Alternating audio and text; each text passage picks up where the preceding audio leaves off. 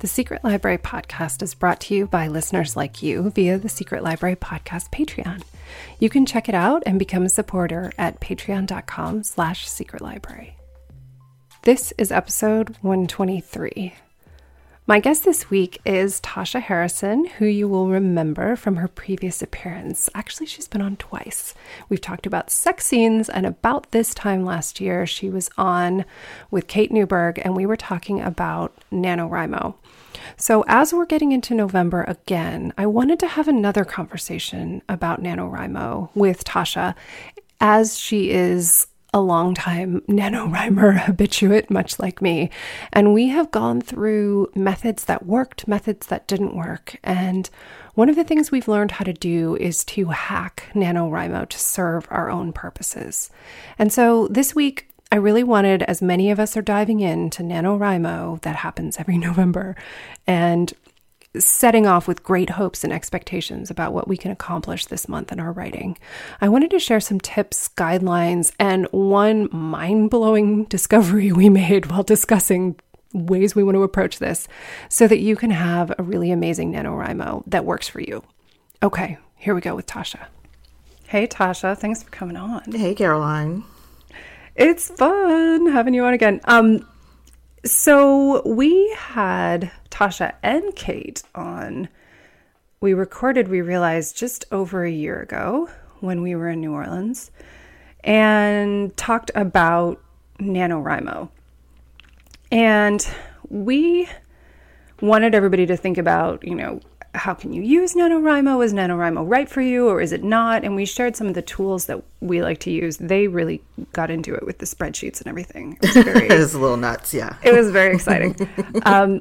But Tasha and I were talking about NaNoWriMo again this year and realized we're both using it in a different way this time than we have previously. And so we wanted to do a NaNoWriMo 2.0 episode of maybe some unexpected ways to use it, or ways that the NaNoWriMo site and language doesn't really talk about as much. Right. Not starting a new project. Right, that's basically it. Is that they always say, don't think about your project before the day. You can plan, but you can't write. And they have this whole thing about it, which I'm into if you've never written a book before and you're really scared as to whether or not you can write that much. But I don't think that's the only way to do it. It's definitely not the only way to do it. And also that energy is kind of annoying to me. Okay. Oh, don't look at your project. Don't think about your project unless you have to think about the project. And also, you might be writing a little bit on the project as you're thinking about it. So this whole is you can't, it's the competitive thing. It's you can't start before. Remember Kate was oh my God, you're just going to put some words that you already wrote into it. You're cheating. I'm what is cheating? It's what is cheating at NaNoWriMo? You cheated. I'm because there's a huge cash prize at the end. Where's my cash and prizes? I won last year. There's no cash and prizes. That's one thing. So I think we would like to encourage you to tailor NaNoWriMo to your own needs, because it's not a cash prize. It's not something. No. It's the only person who wins or loses is you. Right. I think they do have some discounted software. They have Scrivener sometimes in there. Right. But nothing I could use was in there this year. So, and I don't need another T-shirt. I'm good. No, it's true. I had so many of them at one point. I used to buy them actually in advance and then say I would feel shame while wearing it if I didn't finish. So that was one of my motivations. You're not a winner. You can't wear that shirt, Caroline. You bought a shirt you can't wear. I mean, now I wouldn't really care about that. But at the time, it felt very motivating. But I think what I'm coming to is I've been working on this book for a little over a year. And same book you started last year. Oh, yeah, same book. And I've been working on it. I've been working on it more being in Berlin, which is great. But I really need to finish the first draft. I need the first draft done. So I was thinking NaNoWriMo would be a good way to turn up the volume, so to speak, or turn up the heat on writing this draft. Or just to add a sense of urgency. You exactly. know, if you were just writing your first book, there's really no deadline in place, so you don't feel rushed. You can put it aside for a while. Like, even as an indie author, I've had people... So, like, my book from last year was the one that I did for NaNoWriMo.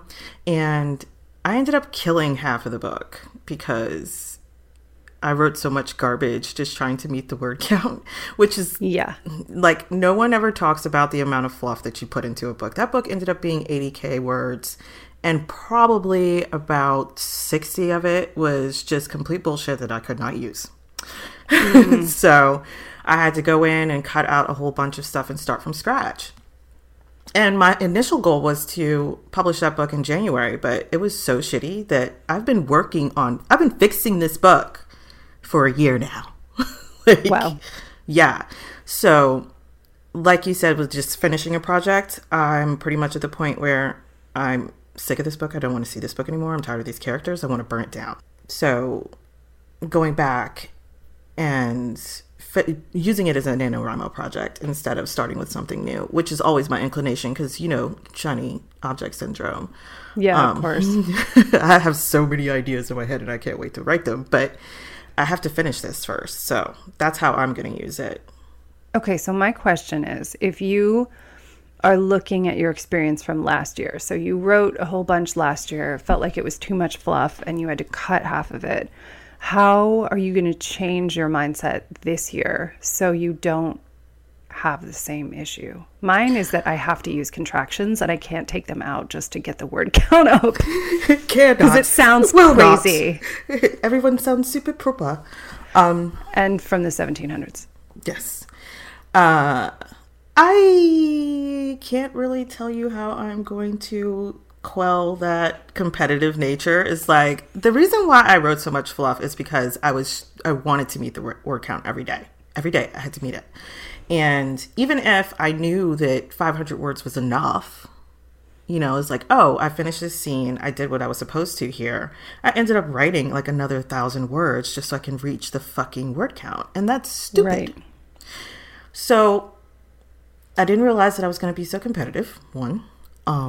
Two, I don't know how to quell that. I probably won't be as dialed into like, oh, I've reached my word count today, like chiming in. Maybe that will keep it at a minimum. I don't know.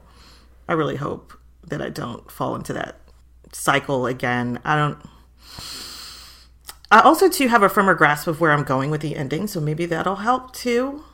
I know more what my characters need. I know what, like, because at first I was discovering yes, I had done like a character sketch and all that stuff, but I was still discovering his voice. So I think I have a firmer grasp now, and maybe that'll keep me from overwriting. We'll see. I think something that I'm going to try that I'm hoping will help is that there's a good amount of scenes in my book that happen in flashback because at the beginning of the book, the character's father has died. And so she's moving forward with her life, but she's also exploring her relationship with him. So these things go back. So I think that I could write all of the flashback scenes that I'm thinking of as possibilities, knowing that I won't use all of them. But just to get their relationship as clear as possible, I think that's something I can do with word count competitiveness. I mean, yeah, that makes sense. Is like write the B-sides of the scene options and say, okay, is this actually more interesting than what I thought I needed? Then I will use this instead. Right. I think that's probably a good idea, like to write things that you're not absolutely sure you're going to use, but because it's all discovery, right? Like we talked about that before. Like there's no wasted words. You discover something about yourself or the character or the story that you're writing, regardless to whether or not you use it in the book. I was thinking of another idea that, because part of the problem that I had was that I wrote an epilogue and I thought that was the end, which wasn't the end. It's kind of like a flash forward, right? So my process is I like to write the last chapter, the conflict in the dark moment, and then the first chapter. So then that way I kind of have like a, signpost. I wrote the epilogue thinking that I had an ending. I didn't have an ending. So all this time I'm writing towards an end that I don't really have. And I think that was why I I was kind of floundering. So I'm basically starting from the midpoint and rewriting that whole part. And I'm going to start from the end. I might write go backwards? Yes, write the last chapter and then go that way. What, like Memento? Yes, like Memento. Just piece this shit together, like, backwards. That is so interesting. I've never thought of doing that. Because I already know where the signposts are, it makes sense, and it will also keep me on make me adhere to the outline. Because otherwise, like, I'll be like, oh, this will be a cute scene to add. You know what I mean? Like, if you're writing in a straight line. But I don't need that scene. Who cares how fucking cute it is? So if I start at the end and I know exactly what I need here and what I need at the end and write backwards, then maybe I can get this is genius. I'm having this weird, like, Austin Powers kind of, that's just so crazy. It might work. It just might. We'll see what happens. Get Mr. Bigglesworth out. I don't know. I mean, because you read something from start to finish doesn't mean you have to write it that way. Right. I'm not a linear writer anyway. So, like, the idea doesn't seem completely ridiculous to me. It would be the first time I don't think it's ridiculous at all. So I think that would probably be my plan. And if this shit works out, I'm going to start doing it all the time. I think it's great. I could see writing like the first act to get that clear, and then going backwards from the rest of it, and then you can revise forward. Yes, so that it all follows. But you could write backwards. It's like I've done these maps. A friend of mine who's an architect is always talking about critical path method, where when you're designing a building and building a building, there are certain things that need to arrive or need to be in place in order for another process to start. Like a good example is you can't put an elevator in until the elevator shaft is finished. Right. So there are processes that have to be complete. So she started looking at ways to plan your life that way and did these maps, which are of course with beautiful architect handwriting, but you put the end goal in mind. And let's say you have a notebook open that has 2 pages and it's laying flat. So you put your goal in the top right corner and put a box around it. And then you draw a line down towards the left and say, what's the thing that has to be done immediately before this goal? And then you keep going down and backwards until you get to something you can do today. Oh my God. I'm so into this. It's so great. But this feels like that, but for a novel. I really like this idea. Well, I mean, there's lots of things you can do for goal setting, period. But a lot of the goal setting stuff that's out there is like, here's your big goal in the center. And then these are all the small things that you need to do to reach it. But there's really no roadmap. You know what I mean? Like, we tend to do the things that we want to do, kind of like writing a book, like writing a book. It's like, oh, I like this scene. I'm going to write this instead of the hard stuff, you know?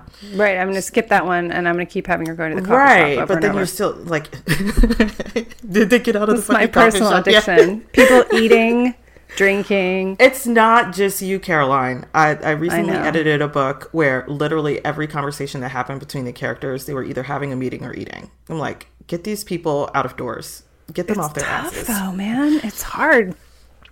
Because you're like, when do I talk to people? I mean, I do talk to people not when I'm eating, but I do. I guess I eat a lot. I have lots of snacks. Snackies.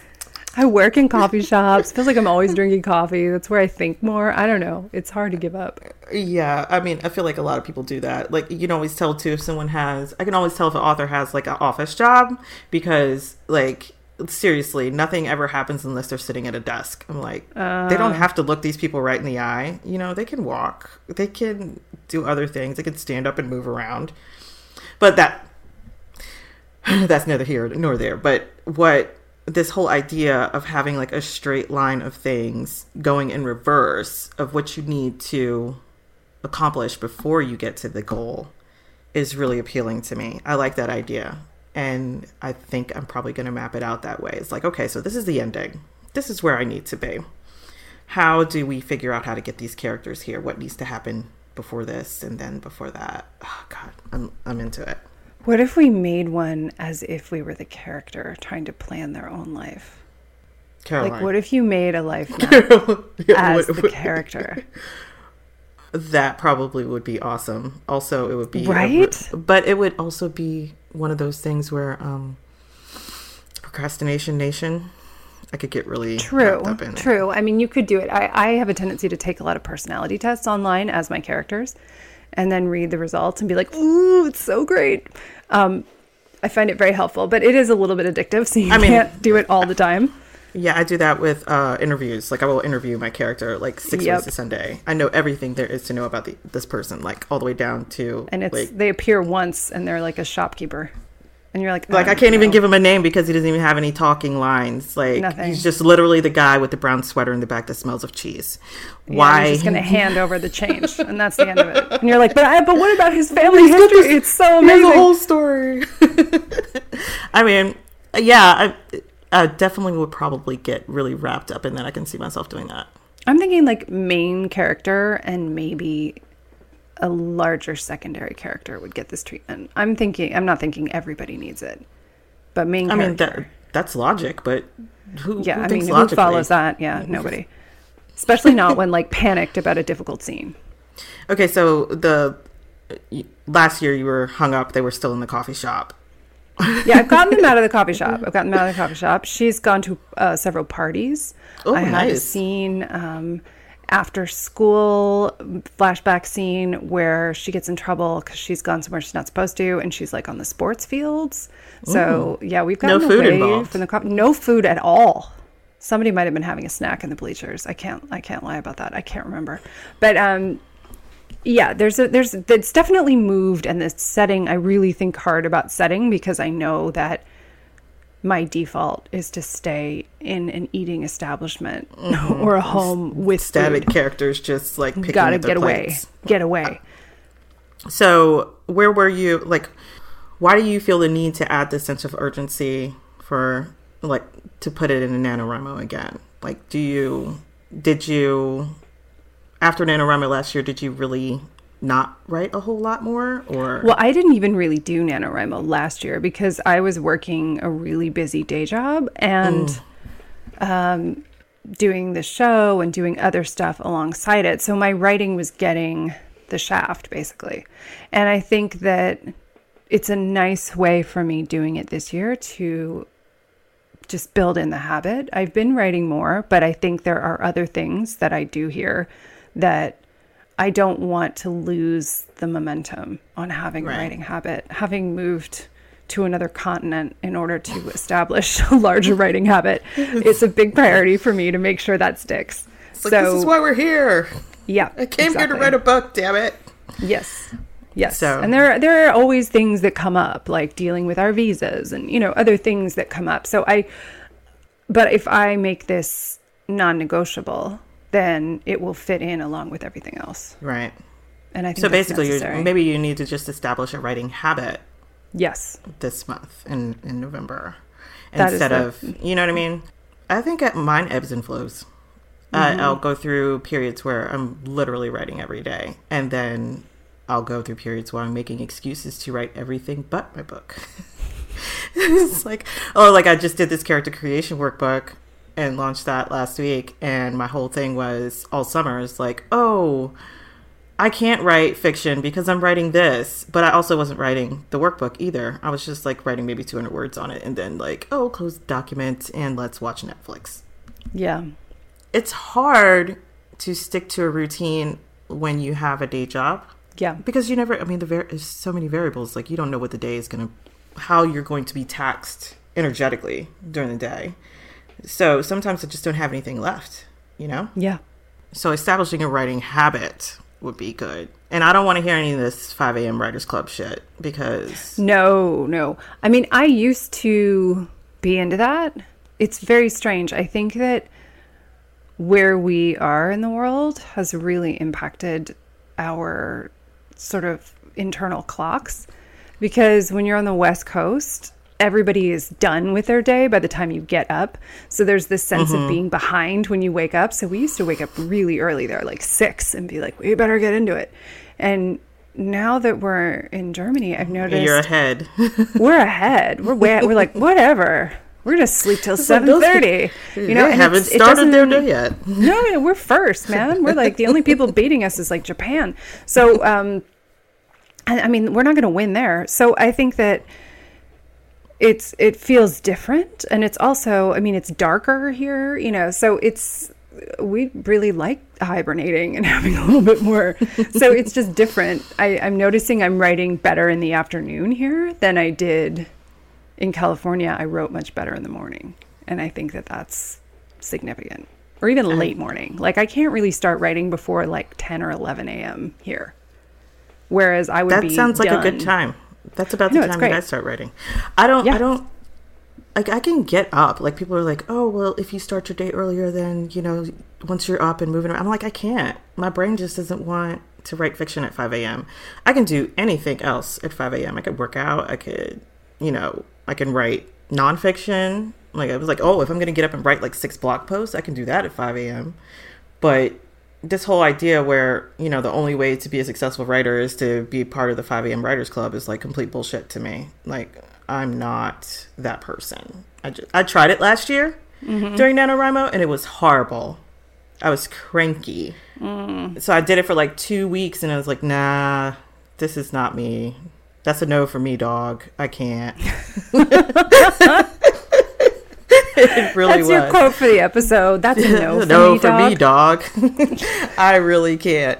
And I think because I'm, like you were saying, like 10 a.m., 11 a.m., that's like prime writing time for me. That's when I really feel like I can get into a groove, but also it's in the middle of the fucking day. So right. I mean, if you're working a day job, it's not convenient. I mean, I'm lucky in that the other commitments I have are mostly evening because again, it's so much later here. The stuff I had to do on the West Coast of this other stuff, I was doing stuff at 7 a.m. and all this stuff. And now everything that was 7 a.m. West Coast is now like 5 p.m. and later in Central European time. So it's, you know, it's just shifted and it was pretty effortless. We didn't say, oh, well now, I mean, we used to go to bed at 9 o'clock and we were done. And now I'm like going to bed at like 1 a.m.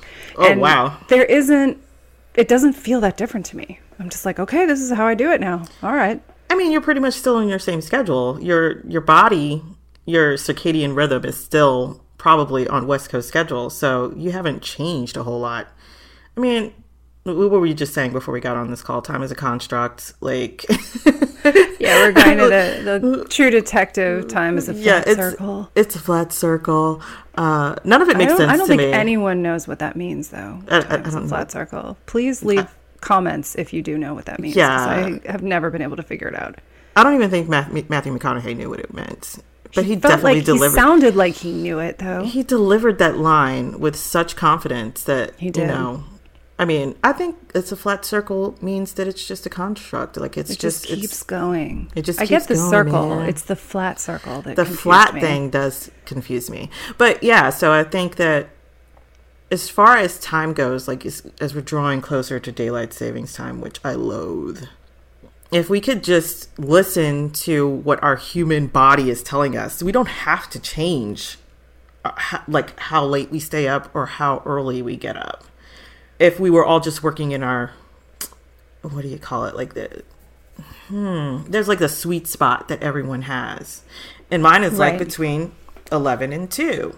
I work really good between that time. 2 o'clock, I want to take a fucking nap. Yeah, I do too. And we should all be allowed to take naps at 2. Because that's what every human wants to do. I mean, like, kids do it. Why can't we do it? Why is it that once you graduate from elementary school, you can no longer nap? I don't know. I mean, the Spanish are all for it. You can move to Spain, then you get to nap your guts out. Look, for 2 hours, you eat your big meal in the middle of the day, and then you nap for 2 hours. take a nap. Sounds great. But yeah, I think that if we all just worked in that, figured out what our most productive time is and worked then instead of following all these dumb rules like you get up at 5 a.m. and you write this many words and you have to do this to be a real writer. Like, writer with a capital W type shit. Yeah, of course. I think this is something that's interesting too about doing NaNoWriMo is that there is something about it that simultaneously makes you feel like, okay, if I can do this, I'm a legitimate writer. But then there's fear that if you don't do it this way, that you're not. And there are tons of people who would not ever, like published professional full-time novelists who don't write 1,667 words a day. Or even write every day. Right. That too. So I think it's a tool. I think it's important to think of NaNoWriMo as a tool rather than a requirement or... Yeah. I mean, people get so into the rules around it is what it is. And now, like, you know, people in creative writing courses are actually teaching to this sort of thing, like 5 a.m. Writers Club and like 2,000 words a day and all this other bullshit that makes you a capital W writer. Kind of like the whole idea where people are not really paying a lot of attention to craft. No one is really trying to find their own process. They always want, it's like a shortcut. Everybody wants a shortcut to the process. They don't really want to have to discover it for themselves. Because it takes a lot of time. It takes a lot of navel gazing. Like, you have to be really fucking self-aware to figure out what type of writer you are. And people don't want to do that. They just want, the bulleted list of what to do next. And then when it comes to craft, it's the same thing. Nobody wants to actually learn how to write a book. They just want to write the book and then give it to someone else to fix it. And I'm like, this is not how it works, baby. Like, these are all the things that are wrong. Now, I want you to fix these things and then come back to me in 6 weeks because I can't do this for you.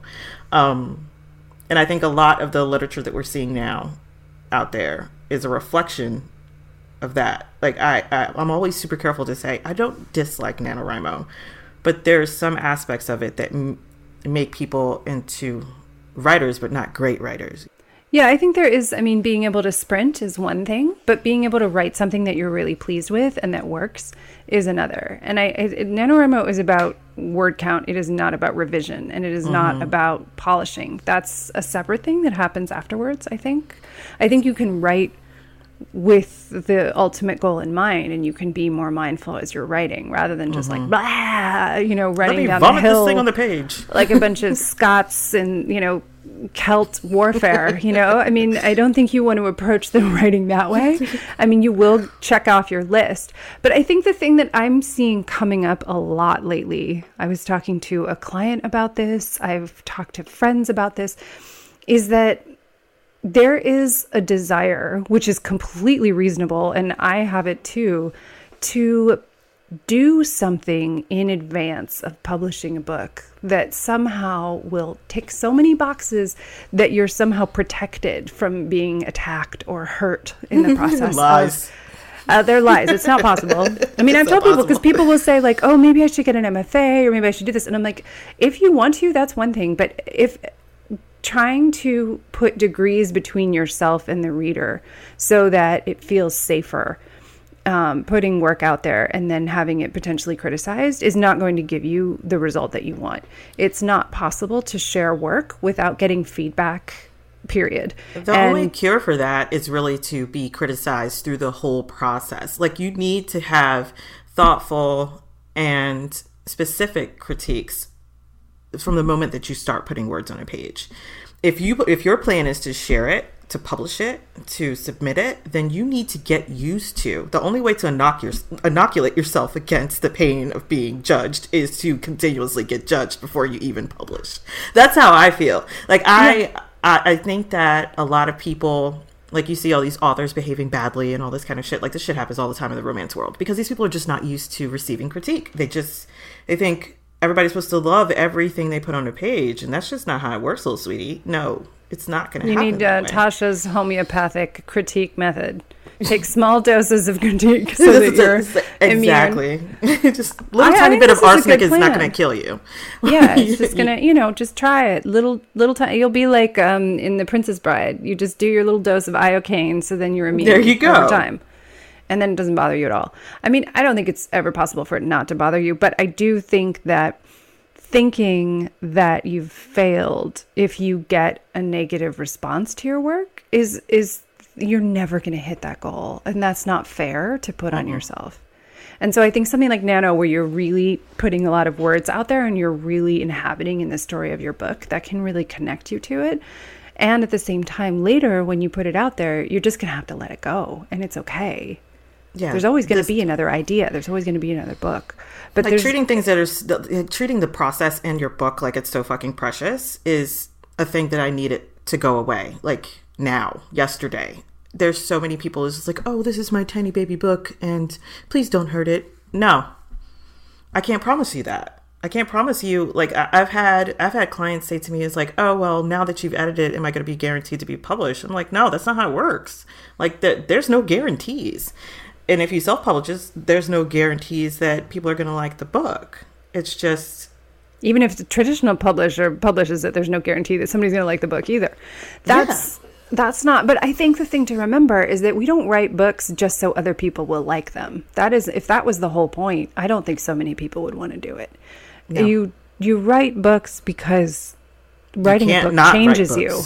Yeah, also because you can't not do it because you go crazy if you don't, but also because of the process that happens as you're writing. That's just as important, if not more so, in my opinion, than what somebody else thinks about your book later. I think that for me, it definitely is for me, like, to challenge myself. Like, the act of writing is a challenge to me, no matter how many books I write. And I think if more people were paying more attention to challenging themselves instead of, worrying about things they can't control that are outside of their control. Like, you can't control who likes it or who reads it or how many reviews you get. You can't control that. That's outside of your control. All you can do is write the best book that you can write. And if you're constantly challenging yourself to learn new things, new ways of storytelling, mixing genres, or, that sort of thing. Like, I'm always looking for ways. It's like, how can I challenge myself on this next book? Let me find the most difficult topic that I can to write about and try to make it funny and sexy and all that. I think that NaNoWriMo is probably that to me. Like, if I am going to start a new project for NaNoWriMo, I'm looking for different ways to challenge myself, not just to keep writing the same book over and over. Definitely. I think that figuring out what feels like a piece of writing that's going to help you grow or expand or see things differently that's part of the reason why you don't write just one book. If it was just about writing one book and you check that off your life list, then that's fine. People do that. But I think there is something, every book is different. Just because you've written one book, the next book is going to be different. It's going to have different needs. It's going to have different challenges, different processes. It's all different. Yeah. So I think this is a good time to just jump into it. Yeah, definitely, to discover your process. Like, that's how I've always used it. It's just to discover what sort of outlining and planning I can do beforehand that'll make this easier, which is, that's the lie of all lies. Writing is never going to be easy. That is so true. You just think, oh, if I have this nice list, and we do this all the time. Like, if I have an MFA, if I have this, it's going to make it so much easier and I'm going to have no problems. And if I have a spreadsheet and a list and a scene list and do a character questionnaire and I answer all these questions, then the thing is going to write itself, and it never writes itself. That stuff definitely helps. It doesn't hurt, yeah, but it's not. No, it doesn't hurt. But, like, I could never, like, I've only pantsed one book in my life. Like, there's no way I could just free write a whole book ever again. That sounds like torture. Yeah, none of these tricks and tips make it easier. And I think that's what it is. Like, I think NaNoWriMo is definitely a proving ground, and it establishes the fact that writing is work. It's not fun and games. It's not for play. Like, people think writing is supposed to be easy, or if you're good at it, it's easy. That's another thing. It's like, oh, if I was better at writing, it would be easy. I'm like, no, these are lies, little darling. All of it's hard. No, it's never easy. But some things are, that doesn't mean it's not enjoyable. I think people think, oh, it's hard. It's supposed to feel terrible. And it doesn't. I think it feels great. But it's like, it's like after you feel after a workout. You're like, I'm really glad I did that. But I need a nap. in the middle of it, I'm definitely like, this is bullshit. I hate this. You know what I mean? But afterwards, especially after I've published and read the book like a reader, I'm like, oh, this is pretty good. Like, it's definitely like a workout, or like getting your teeth cleaned. You know what I mean? Like, this is not a pleasant experience. I gotta go to the dentist. That's how it feels when you're in it. When you're in the shit, it feels like shit. But once you're done, it feels great. And I think if a lot of writers were talking more about the process, like being in the process like that, or even like when there's a lot of conversations around writer's block, and it's more victimhood type stuff. It's like, oh, my muse won't talk to me. I'm like, so go rattle her, sit on her lap. You can't just sit around and talk about, like, I can't write, I'm so blocked. That's not that's not a way to become a better writer. If you always are succumbing to, outside events, or if you get to a block, you think that, oh, this is where I have to stop. I can't figure it out. Then that's a problem. Like, you need to I think that's something that Nano helps with, is just that even if you have a block, you just go through it. Just keep writing through it. Take it. Yeah, you just keep writing. So I think that may be one of the most useful parts about it, is that you find a way to keep writing words no matter what, so that you can. I think writer's block could be a whole topic for a whole episode we could do, but I don't believe in it. Yeah, I think it's something that usually there's something that's trying to be communicated, in my opinion. It's like, if you feel blocked, for me, it's usually I feel bored or unclear about something, and I don't want to write what I have planned because it's not working. And so then I feel blocked. So I think the key then is to look at the plan and say, okay, is this boring to me? Am I not feeling this? Is this direction not working? And if I clarify that, then it's easy to write again.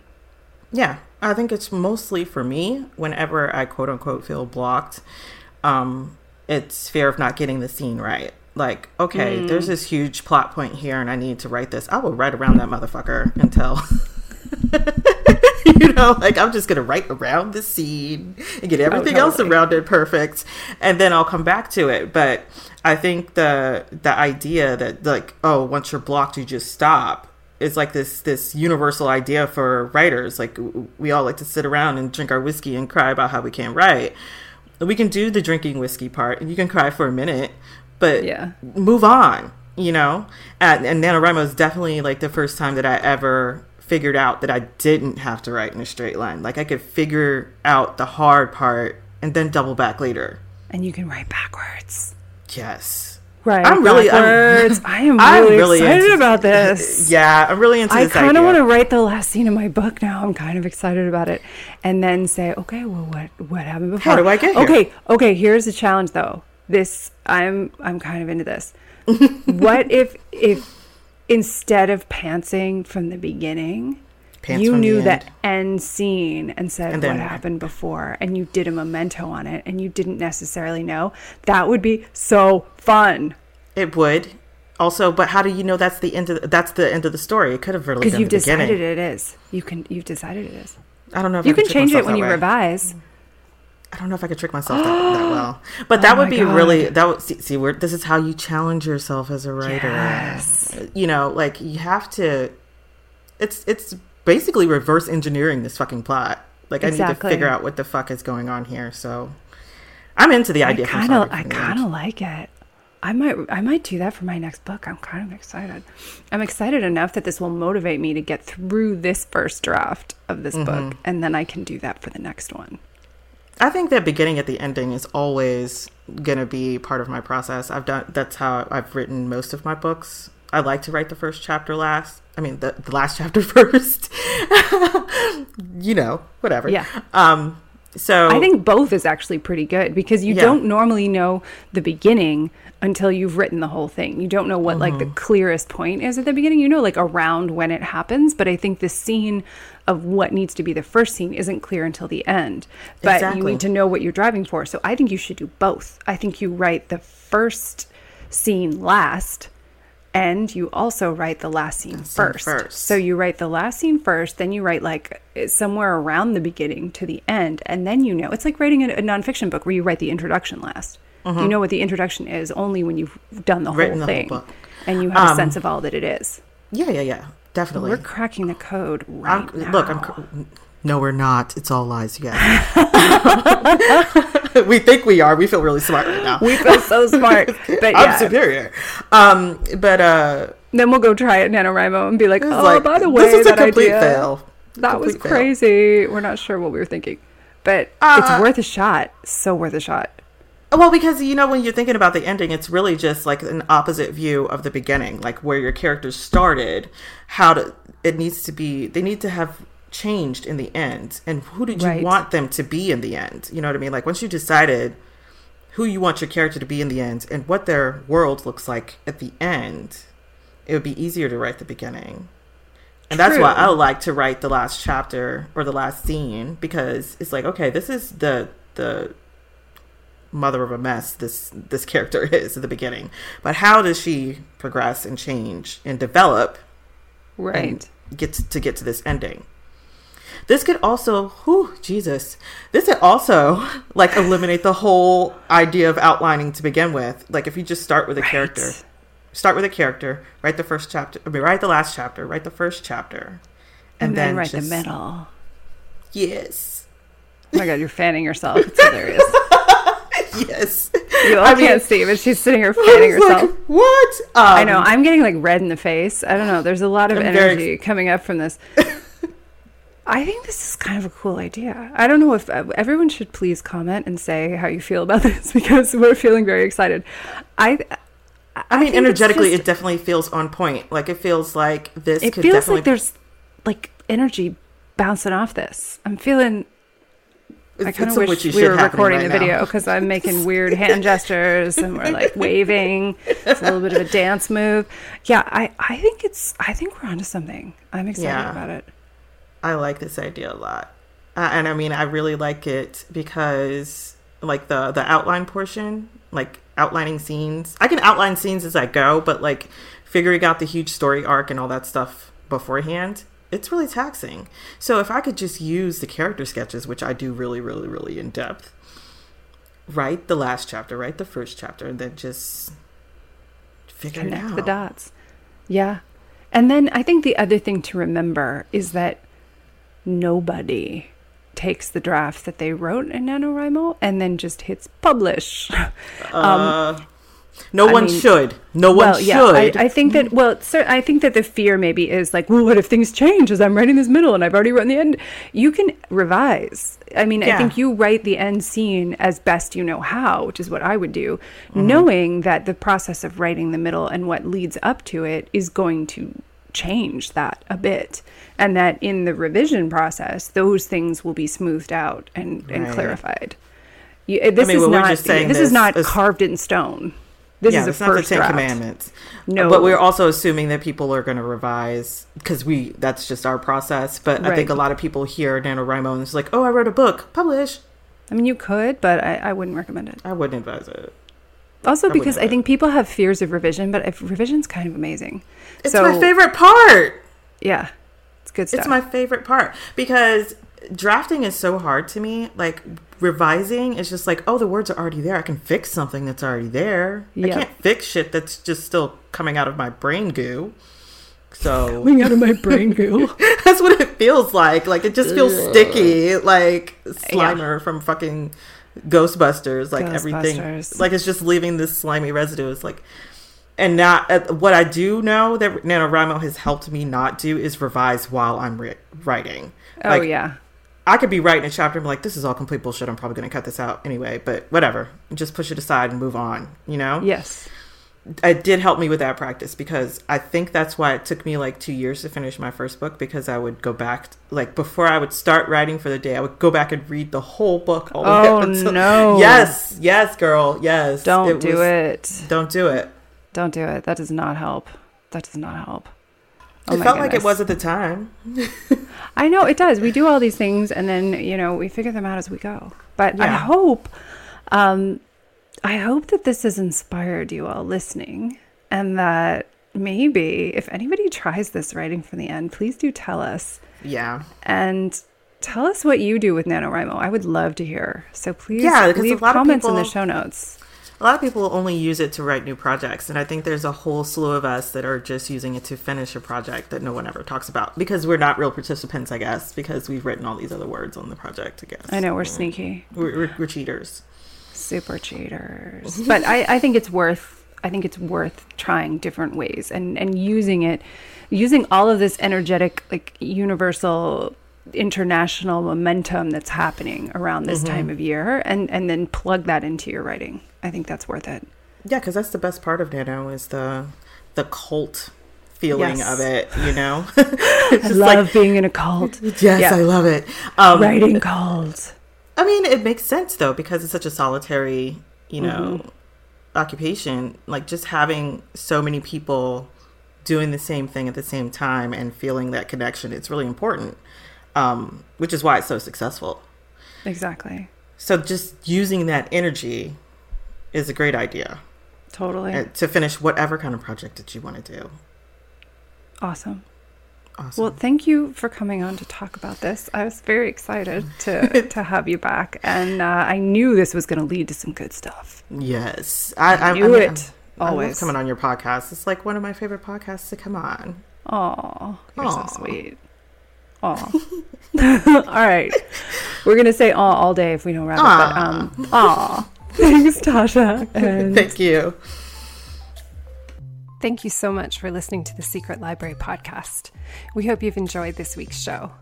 You can keep the conversation going by leaving a comment in the show notes at secretlibrarypodcast.com or visit us on Facebook at facebook.com/secretlibrarypodcast.